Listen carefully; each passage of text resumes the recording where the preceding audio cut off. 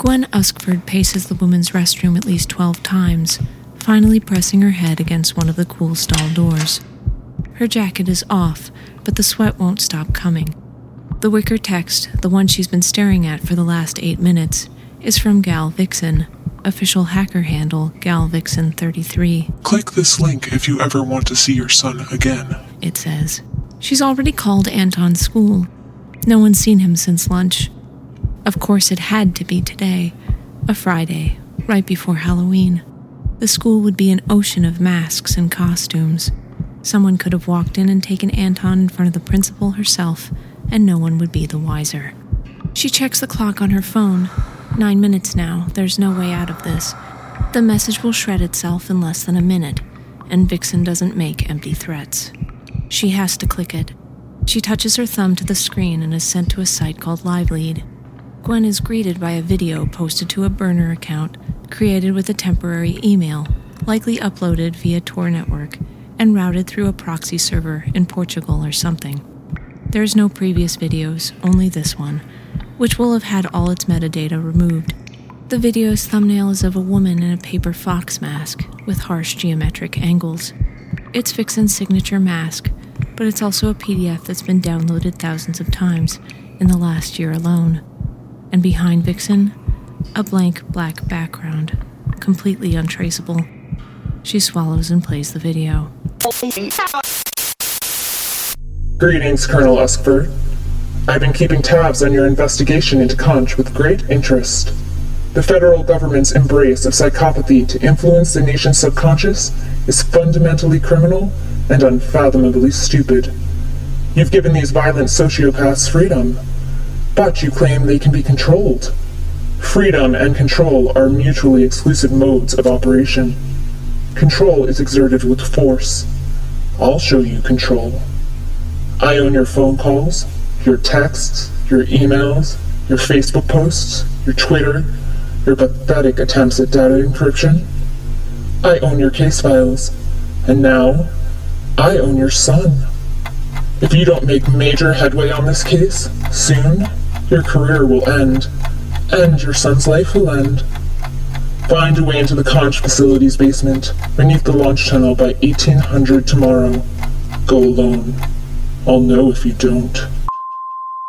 Fivehead slams the door behind her and drags her chair loudly across the floor before plopping down across from Claire, steam almost visibly coming off her. All right, Slender Girl. No more dancing around answers. No mind games. How did you find out who the mole was? No need to get uppity. I was just getting to that part of the story. Claire chugs the rest of her Pepsi and sets it on the table in front of her. She takes out her keys and attached to the chain is a small pocket knife. Before Double Chin and Fivehead can voice their concern, she stabs into the Pepsi can and starts cutting it down the middle. You know, disappointed as I am that no one thought to take my keys, I'm so glad they put the red back in these cans. The blue was so boring. Safe. Sorry, don't mean to be a bother, but can I get another one of these? I inherited my mama's sweet tooth. Miss Swanson... Just fucking do it, James. Double Chin grumbles but gets up from his chair. The door opens, then closes. Claire waits less than a second before setting the can on the table, red half cut away from the blue. Devora and Marmaroth, they knew something was off. Jack, he's not usually careless, but when he is... Fucking hotel. Anyhow, Jack tasked me with finding our mole, and on that mission, the mole just sort of fell into my lap. Right before everything went to hell. Mr. Magpie's flock is a choir of young girls' laughter. There's a beating and flapping of wings, and, as Mr. Magpie is cutting Claire off from her air supply, his flock cuts her off from her team. Oh, little bird, you have no idea what you've just unleashed. You think you're safe because you live in the real world? Oh, he'll rot away the barriers between our worlds, mark my word. And you'll pray for a fucking miracle. Only no one will hear you, because he will have gobbled up all the gods. Look at what you've done. Magpie tightens his grip on her neck and swings her around to face the immense mountain crumbling in the distance. Claire braces herself, less out of concern than curiosity, and, all too soon, Legio, the toxic colossus, begins to take shape, and Claire sees what Conch has done. A daddy longlegs kaiju with a tentacled face and 8 eyes. It takes its first thundering many-legged steps and lifts its body higher, blocking out the sun. Stag antlers protrude from its enormous head, though with all the dirt coming off it, she never quite sees the thing in its entirety. But everyone is watching Legio. She takes the opening and reaches out her arm, her long spade flying back into her hand. She slashes across her body, but Magpie jumps back with ease, dropping her in the process. He lunges forward and clamps his teeth onto her spade, and with an ear-splitting crunch and a beak full of sparks, bites off a large chunk of the metal, chewing it with a V-shaped grin. She drops the spade and backs away, hand going for the gun at her hip. Magpie scoffs and swallows, then turns his back to her, wings spreading to their full 40-foot span with a gust of wind that races goosebumps on her neck. Magpie launches himself at Ralph, Peggy, and Simon, knocking them to the ground. He rears up, ready to bite into them. Blood erupts from the shoulders of all 3 of Claire's teammates. Swanson, what the hell are you doing? Claire taps the earpiece inside her mask and Octavia is silenced. Ralph, Peggy, and Simon begin to float up to the green sky, as though pulled by long, invisible cables. Magpie glares at her, massive gun smoking in her hand. Clever, clever. But one day, Odile, there will be a reckoning. Conch and all its little toy soldiers will be held accountable for what they've done. Goodbye, little bird. May your life be long, torturous, and full of loss. He turns and flies away, his flock retreating after him. Claire taps her earpiece, and Octavia becomes audible once more. Swanson, can you The hear me? mask fades into invisibility. Come on, Swanson. Copy that. Mask clear. Christ, Swanson, you just got off probation for shooting a fellow agent in the field. I'm not gonna let bad news, Big Bird, eat my fucking team.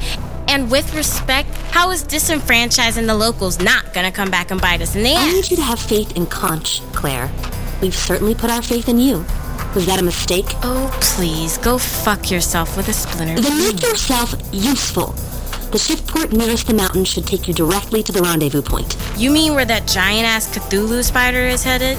Did y'all know that's what Pontiff was waking up? We needed a big distraction, Claire.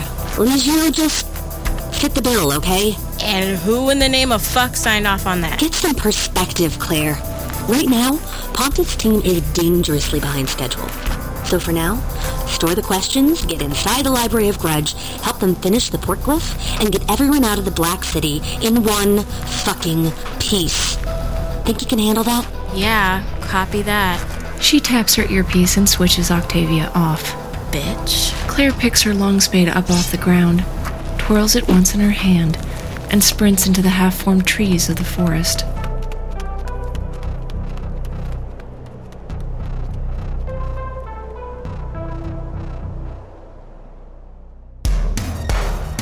You're listening to Dream State by Matt McCarthy. Produced by Tynan Media. Dream State is intended for mature audiences. Episode 3, The Dead Bird. Sometimes I really fucking hate it here. I swear the traffic's getting worse. I don't know how, but it is. Luke nods in agreement. It took way too long to get here. They are standing at the check-in desk, and the young, heavily made-up concierge is fidgeting in her seat, waiting for her boss to arrive. After another minute, Gabriela Mendez, mid-40s, dressed professionally, burst loudly through a door behind the desk, causing the young concierge to jump a few inches out of her chair. Mendez shakes Luke's hand, then Nat's, as they show their badges. Miss Mendez, thank you for seeing us. We're investigating a series of murders we believe may be a matter of national security. Are you the hotel manager? Of course. Anything I can do for the feds. Is this about Rosie Kennedy? Actually, this is about Amelia Targus. Remember her? Ms. Mendez covers her mouth, eyes wide. Does she have something to do with this? She eyes the concierge suspiciously. Maybe we should move into my office. She takes them through the door, and down a hallway and through another door. Once in her office, Mendez sits down at her desk, her computer shiny and new, files and reports strewn across the rest of the desk. Sorry, I wanted us all to be able to speak freely. Amelia Targus was one of Mr. Meridian's special guests. Stayed in the penthouse suite every few months free of charge, off the books. She picks up a half-finished caramel frappuccino and slurps it loudly. Grace, the girl at the front desk. She was there when the man with the scar went up to see Miss Targus. Walked right by her. Blames herself. I shudder to think of how she'd take it if her inaction somehow contributed to the taking of Rosie Kennedy. Shudder to think. How did they know each other, Meridian and Amelia? You'd have to ask Mr. Meridian. I don't question his personal affairs. By chance, do you remember Amelia's profession? If memory serves, she worked for Big Pharma, a lobbyist, I think. Always brought this metal case with her. I never knew if it was full of legislation or samples. With Meridian, it could be either. Huh. It's funny, in your statement to the police, you stated she was a pharmacist. Slip of the tongue. I amended my statement once the special unit took over. Isn't that in your records? What special unit? Suits. Nice suits. The Center for Neurology, something like that. Creep me out. But Mr. Meridian said they take care of everything, so... Nat raises her eyebrows at Luke. Thank you for your time, Miss Mendez. You've been very helpful. They both turn and walk out, past Grace at the front desk. Forget Golden Canyon. We're paying Meridian a visit. Now. But Meridian wasn't your guy. No, he wasn't. I mean, the director is guilty of a lot, but colluding with the Order? He was too much of a true believer for that. So, you've gotten to know Meridian fairly well over the course of this investigation. I wouldn't say that.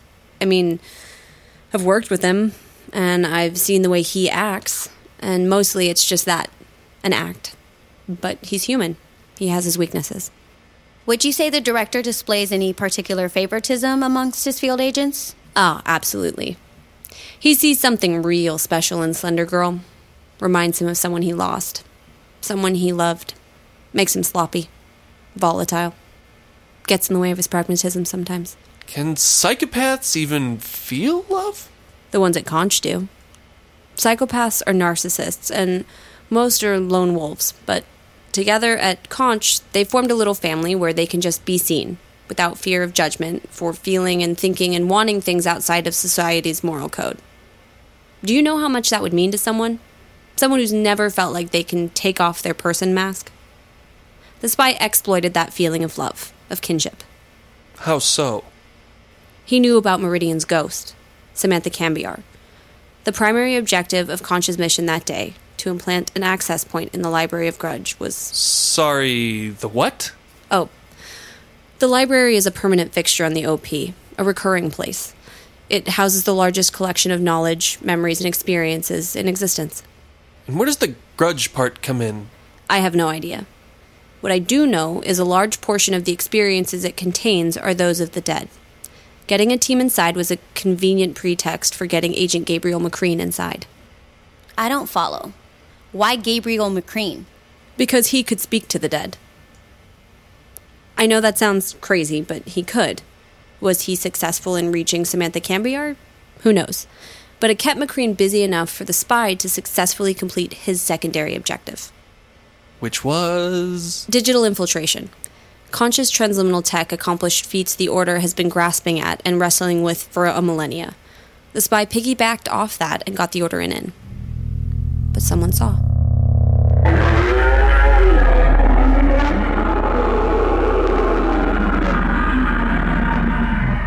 An earth-shaking moan greets Claire as she springs past the last of the forest and comes upon the base of the fallen mountain.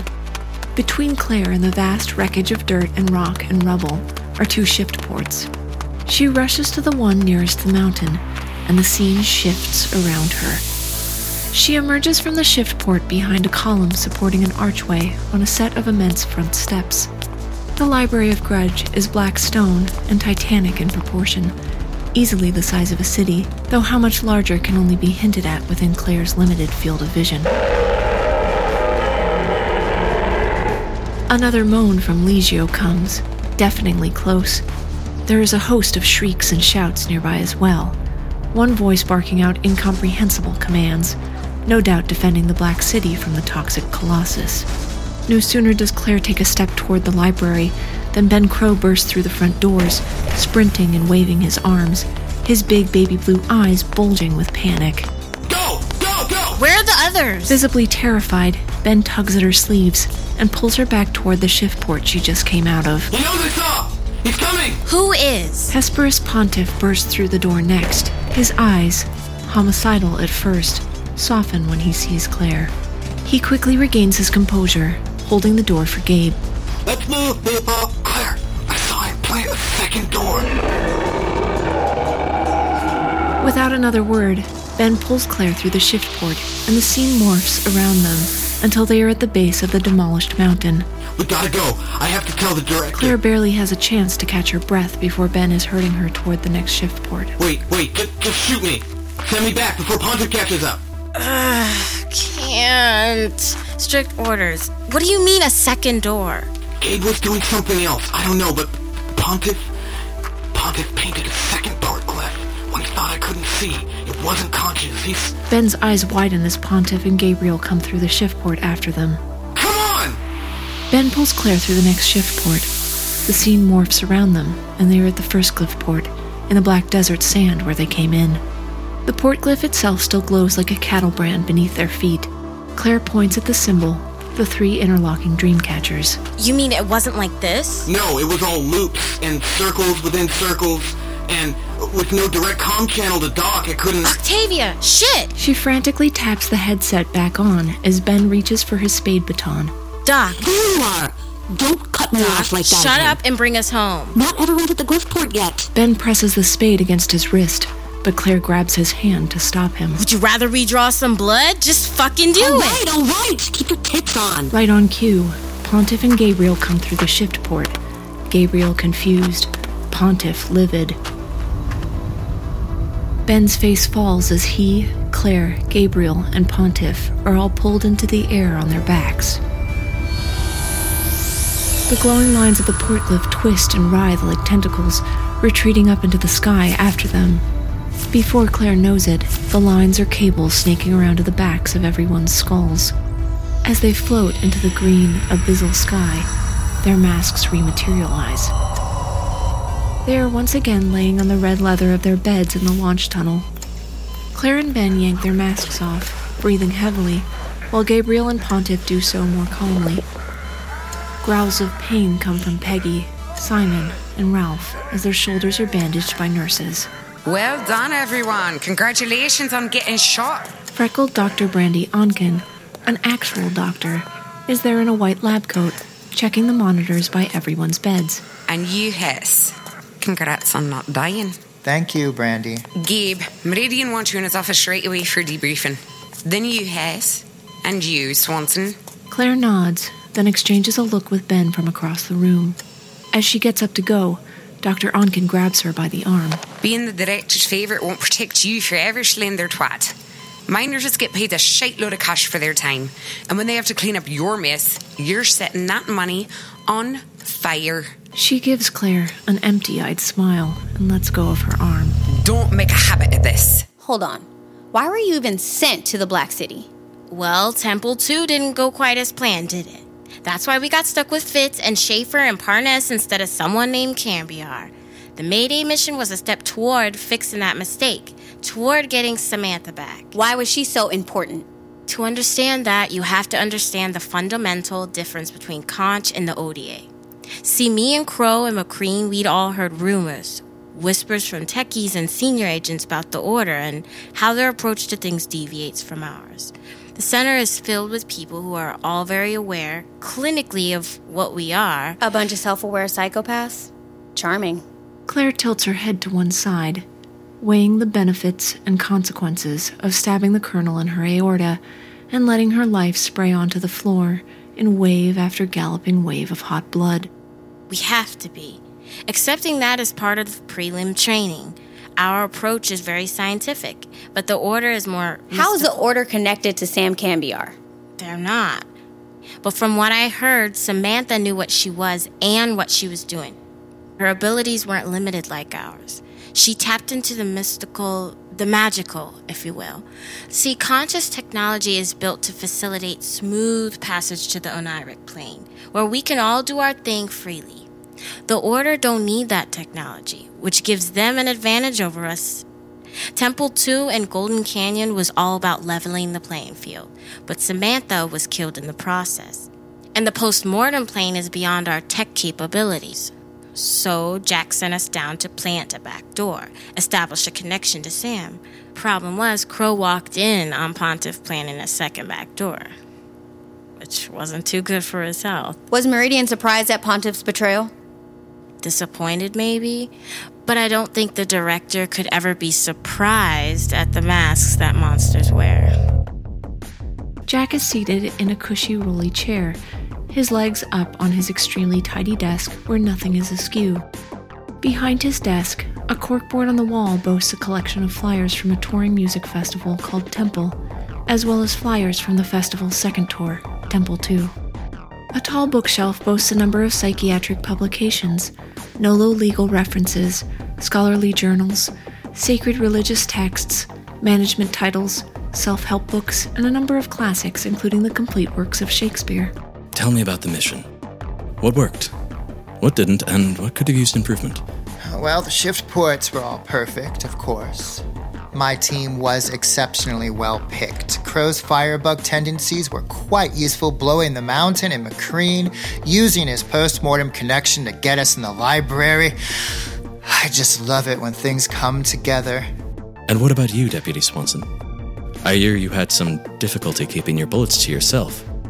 Again. Claire reminds herself that there's no need to get defensive. She acted appropriately. To be fair, Pica Forest was occupied by carnivorous birds the size of children. Their alpha, Mr. Magpie, was taller than you, Jack. He went after my team. I had to shoot him for their own protection. And what exactly do you think this Mr. Magpie was going to do? Peck at them?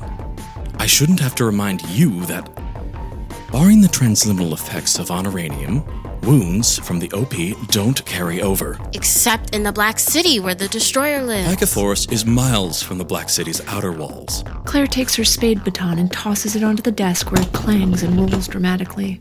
The tip has a significant chunk of metal missing where Magpie bit into it. Magpies eat anything. Jack picks up the baton and examines it. Pontiff looks on as well, his finger tapping anxiously. That close, I wasn't gonna take no chances. Jack sets the baton back down on his desk, then slides it toward Claire. Pontiff picks it up and turns it over in his hands. Incredible. Maybe we should make it a point to avoid antagonizing the residents of the OP in the future. Jack's nodding is barely perceptible, his eyes glued to Claire's spade. And what the hell are we doing waking the Colossus up, Jack? The only person who can tame that thing is that guy Lord Duma, who, by the way, has been missing for 7 years. So if he ain't there, how the hell are they gonna get Legio back in the damn mountain? Jack meets her harsh gaze and doesn't blink. They're going to have to destroy him before he starts feeding in earnest. The fuck does something like that even eat? Gods. Bullshit. Gods are all made up. You taught me that. Doesn't mean they're not real. They're as real as you or I in the oniric plane, and unless they've been completely forgotten, they have very real agency in this plane of existence too. I would expect Slender Girl, of all people, to understand that. Okay, say he does eat a few gods. So what? Yes, don't they get replaced relatively quickly? Bastmet, the amalgam of Bast and Sekhmet, Queen of Swords, she was replaced by a new Bastmet only about a decade ago. We need gods. Humanity needs gods, and we need gods. Just like any devil worth their fire. What makes you so sure the god-eating hell spider can even be killed? Because of who lives in the heart of the Black City, in the Obsidian Tower. As dusk approaches, a white limo drives along a narrow freeway and exits onto a mountain road. The limo pulls into a gravel parking lot and comes to a complete stop. A large wooden sign says, "Welcome to Golden Canyon." The man in white gets out of the limo, phone to his ear, and walks past the sign onto the canyon trail. The other end picks up, asks what he wants. It's not every day I dial home, brother. You know why I'm calling. Did you see him do it? Destroy the Colossus. He is at a curve in the trail and steps off it into the trees as he receives his answer. Oh, that sounds exquisite. And how is our child father? Poor thing all tuckered out yet? He steps over a fallen tree and under a low-hanging branch, scowling at what he hears on the phone. Still no. Legio didn't wear him out. He steps through several more trees and a thicket of brush, into a clearing covered in fallen leaves. There was a house here once. His cheerful demeanor curdles at what he hears on the phone, but he keeps walking until a muffled scream, close, stops him in his tracks. I'll get back to you. I'm about to walk into a meeting. He ends the call and slips the phone into the inner pocket of his coat. He peers ahead, and there's another muffled scream, along with the wet squidge of flesh being cut into. In front of him is a pale tree, the trunk splitting in two near the base. A woman nimbly jumps down from the branches covered in blood. She looks at him expectantly. The man in white pauses a moment to admire the woman's handiwork. You followed the instructions perfectly, my dear. Now don't forget the message. Captain James Tyndale gets the message on his phone before he's halfway to the soda machine. It's from Gwen. Vixen deaf connected somehow.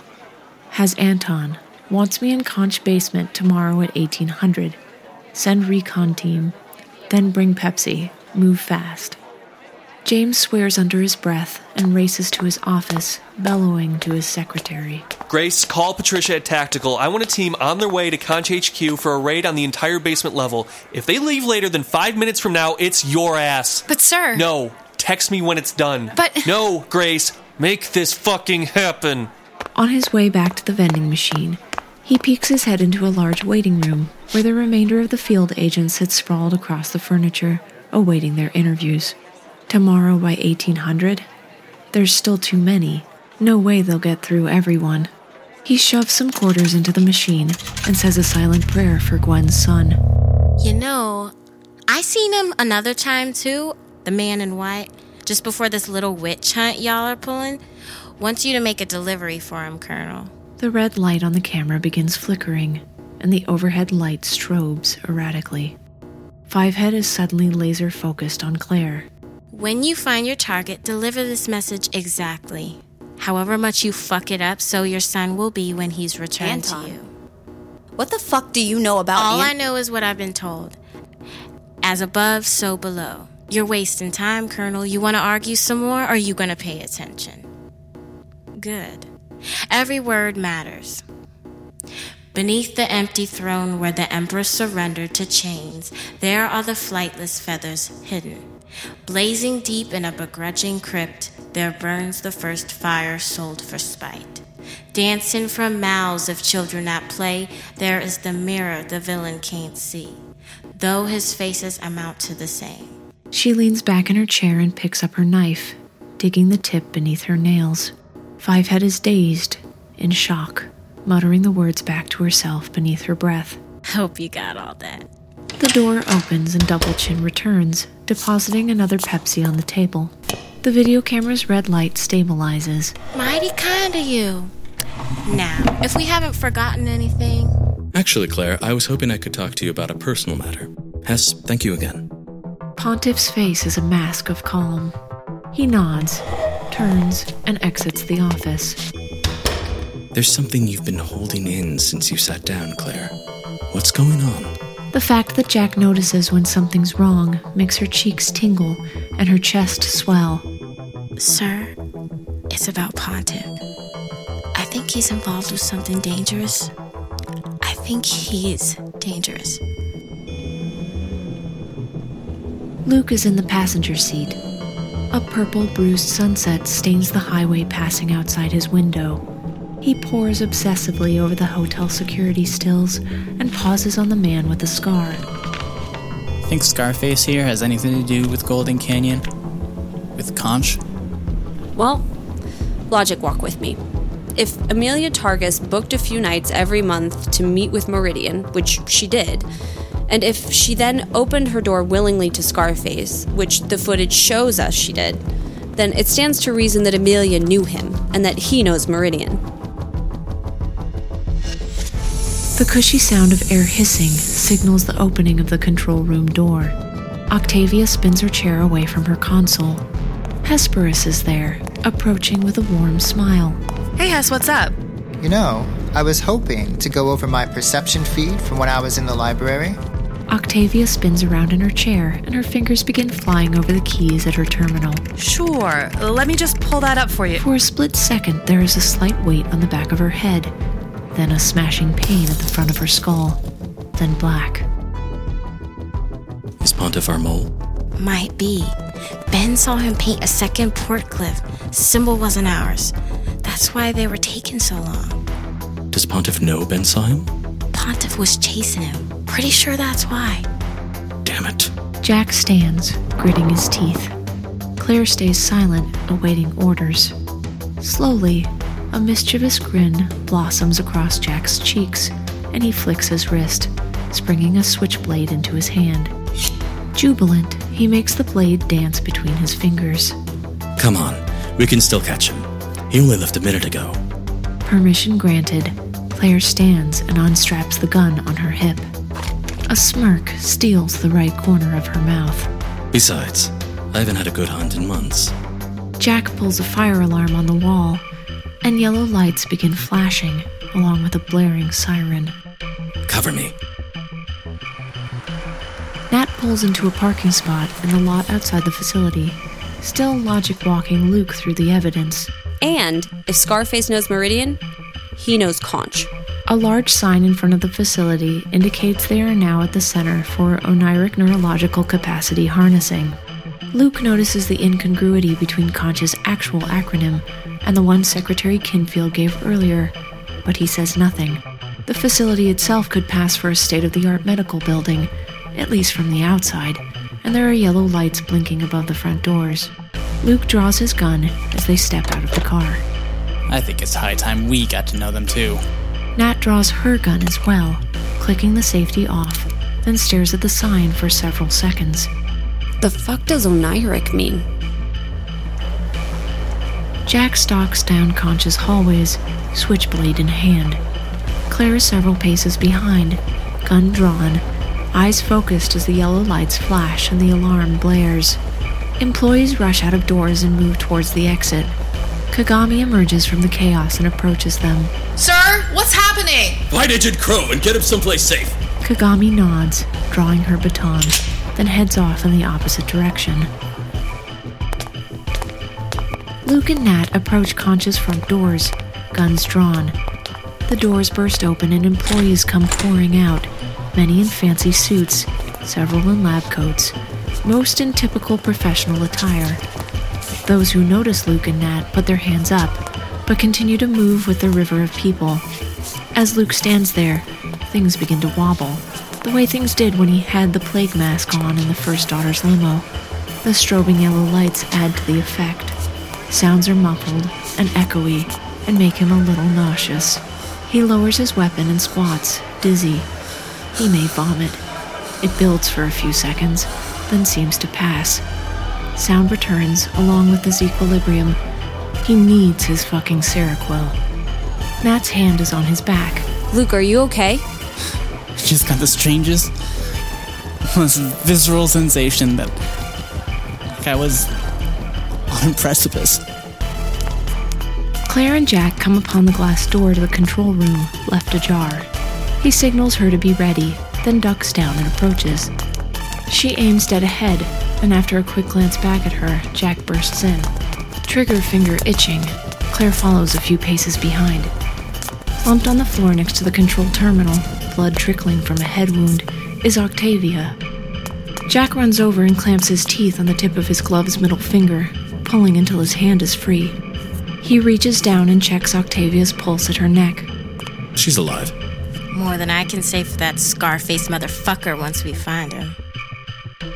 Kagami Sakayume fights the tide of Conch employees in the hallway, determined to check the locker room for Ben. It's been over a year since the boy burned his parents alive, but he still comes here sometimes, to be alone. She runs past row after row of lockers until finally she spots him, huddled in a corner, making himself as small as possible. She grabs a hold of his shoulder and tugs him up. Come on, let's get you out of here. She runs with Ben to the door of the locker room and nearly smashes, headfirst, into Hesperus Pontiff. Kagami shoves Ben toward him. Get him somewhere safe. Meridian's orders.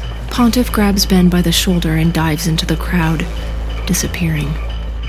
And the precipice is the edge of a rabbit hole that goes far deeper than I imagined, into darkness, misanthropic and sadistic and calculated.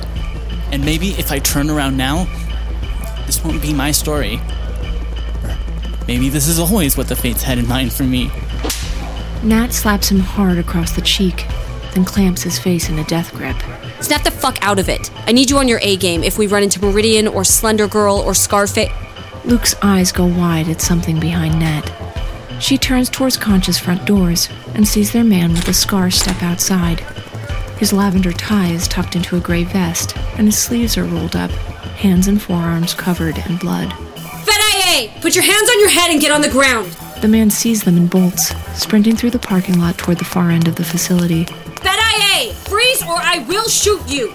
Nat fires, misses, and moves to follow, but Luke bursts ahead of her full throttle. Not on my watch, you scar-faced fuck. The sun tucks itself beneath the horizon as Luke and Nat race away from the facility entrance across the parking lot. The sound of concerned Conch employees dies away, and the alarm dominates the cool May air, echoing around the empty lot in steady pulses. The silence in between filled with the staccato of racing footsteps and panting breath. Luke chases the man around the back of the facility, only a few yards behind. He's going to catch him. But once around the corner, when Luke has eyes on him again, the man is closing the back door of a white limo, nearly 30 yards ahead.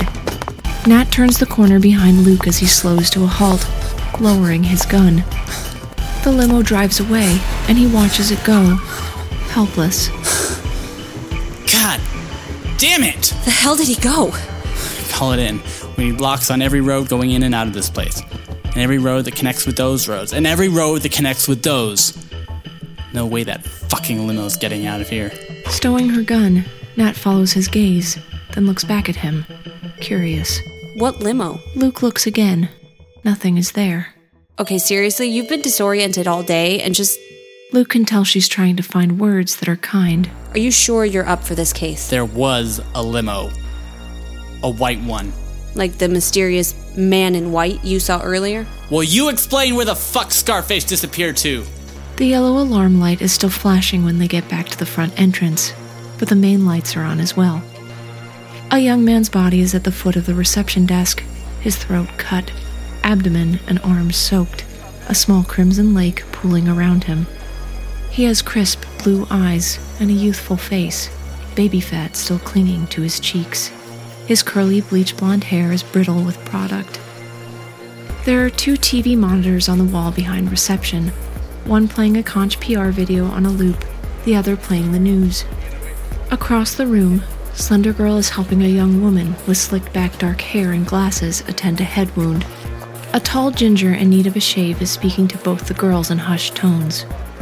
Just beneath the TV monitors, Director Meridian is shouting at Deputy Sakayume, who betrays she is distraught only by the clenching of her jaw and a glossiness in her eyes. Fucking disappointed in you. You made this mess. You want to lead someday? You clean it up. And will someone please turn that goddamn alarm off? The girl with greased back hair brushes Slender Girl away once the bandage is secure and comes to Jack's aid, clicking away at the reception's computer. Her eyes flicker towards Sakayume discreetly, though indiscreetly often. After a second, the siren is silenced, though the yellow lights keep flashing. There is a ringing in Luke's ears, through which the quiet din of the news is barely audible, promising to keep viewers updated on the abduction of Rosemary Kennedy as the story unfolds. And where the hell is the fire department? They have one simple job. When I pull the alarm, show the fuck up! The director pauses in his tracks when he sees Luke and Nat. They both lower their guns, but Luke is hesitant to put his away. Meridian's phone buzzes in his pocket, but the director pays it no mind. Officers, you picked a hell of a day. Luke's phone also begins to buzz, but he doesn't reach for it either. He doesn't want to put his gun away, even though Nat already has. No, Director. We didn't pick this day. It picked us. Each and every one of us. Nat's phone also begins to buzz, but before she can answer, there is a gasp from one of the agents. Deputy Swanson is covering her mouth, eyes wide on the TV monitor. She scrambles over to the reception desk and finds the remote. On the screen, a news anchor stands in front of a sign welcoming visitors to Golden Canyon. A volume meter appears on the screen, bars increasing. Live from Golden Canyon here in Los Angeles County, where reports are coming in that Rosemary Kennedy has been found. Official sources have yet to say whether the nation's prayers have been answered, so for now, we hope you'll join us in continuing to pray that the president's daughter will be returned safely. Luke can feel Nat's eyes burrowing into the side of his face. Fuck me. Yeah, fuck you is right. If she were alive, they'd be showing footage of her in a blanket, surrounded by paramedics and... Fuck! Next time we follow my lead first. Her phone buzzes again, and Luke watches her face fall. What is it? Nat, who's it from? She hands him the phone in response, and he reluctantly holsters his gun. The text is from Cat Wild, Undersecretary for Homeland Science and Technology Division. In the photo is a pale tree, the trunk splitting in two at the base, like a giant V. Rosemary Kennedy's arms are raised, her wrists and ankles tied with electrical wire to the diverging trunks.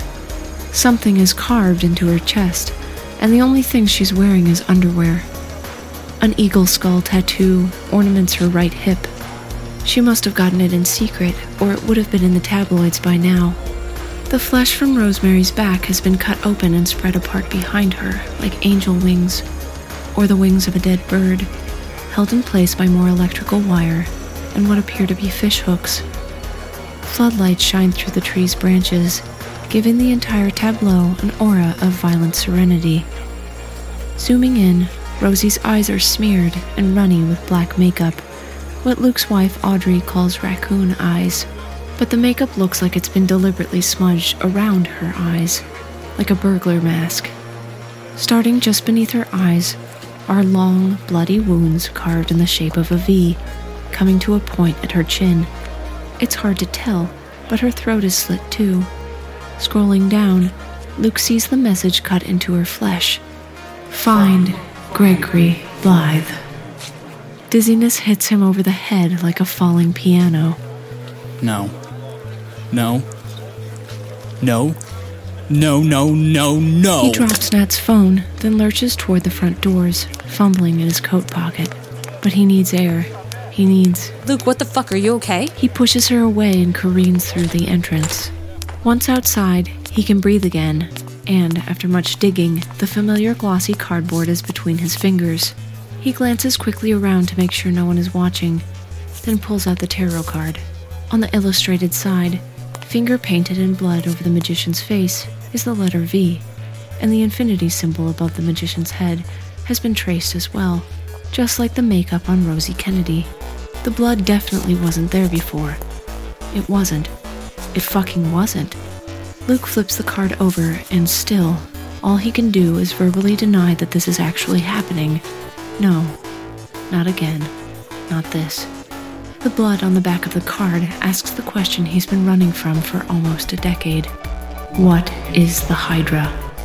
Behind him, Nat pushes Conch's front doors open, and Luke puts the magician away for the time being. Luke, whatever's going on with you, right now I need you to man the fuck up and stow it.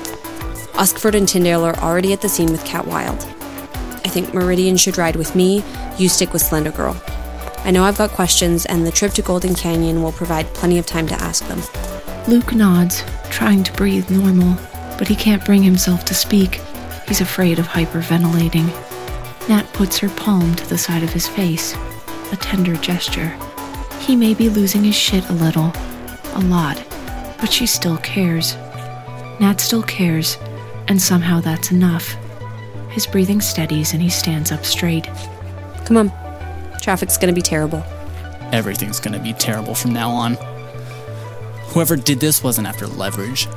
They didn't even open a dialogue. This is about vengeance. And more than vengeance, this is about sending a message. This is about cruelty, savagery, evil. And it's just getting started. Dream State Episode 3 was written and directed by Matt McCarthy and featured the additional talent of Kate Newman, Sarah Jo Elise, Shantae Godlock, David Bethke, Adria Young, Laurel Rankin, Ann Parma, Marissa Spokes, Eric Malcolm Shriek, Slade James, Eon Song, and Nicholas Ramsey. Music and sound design by Matt McCarthy. Extra special thanks to our Patreon supporters for helping to make this episode possible, especially Mariah McCarthy, Eric Wolford, Robin Macias, Caitlin Litsheim, and Lucinda Nicholas.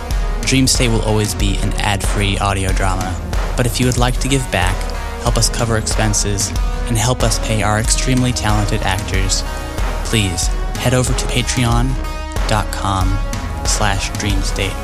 As a patron, you can get early access to episodes, behind-the-scenes extras, music, as well as other exclusive content. Thank you so much for listening. Dream well.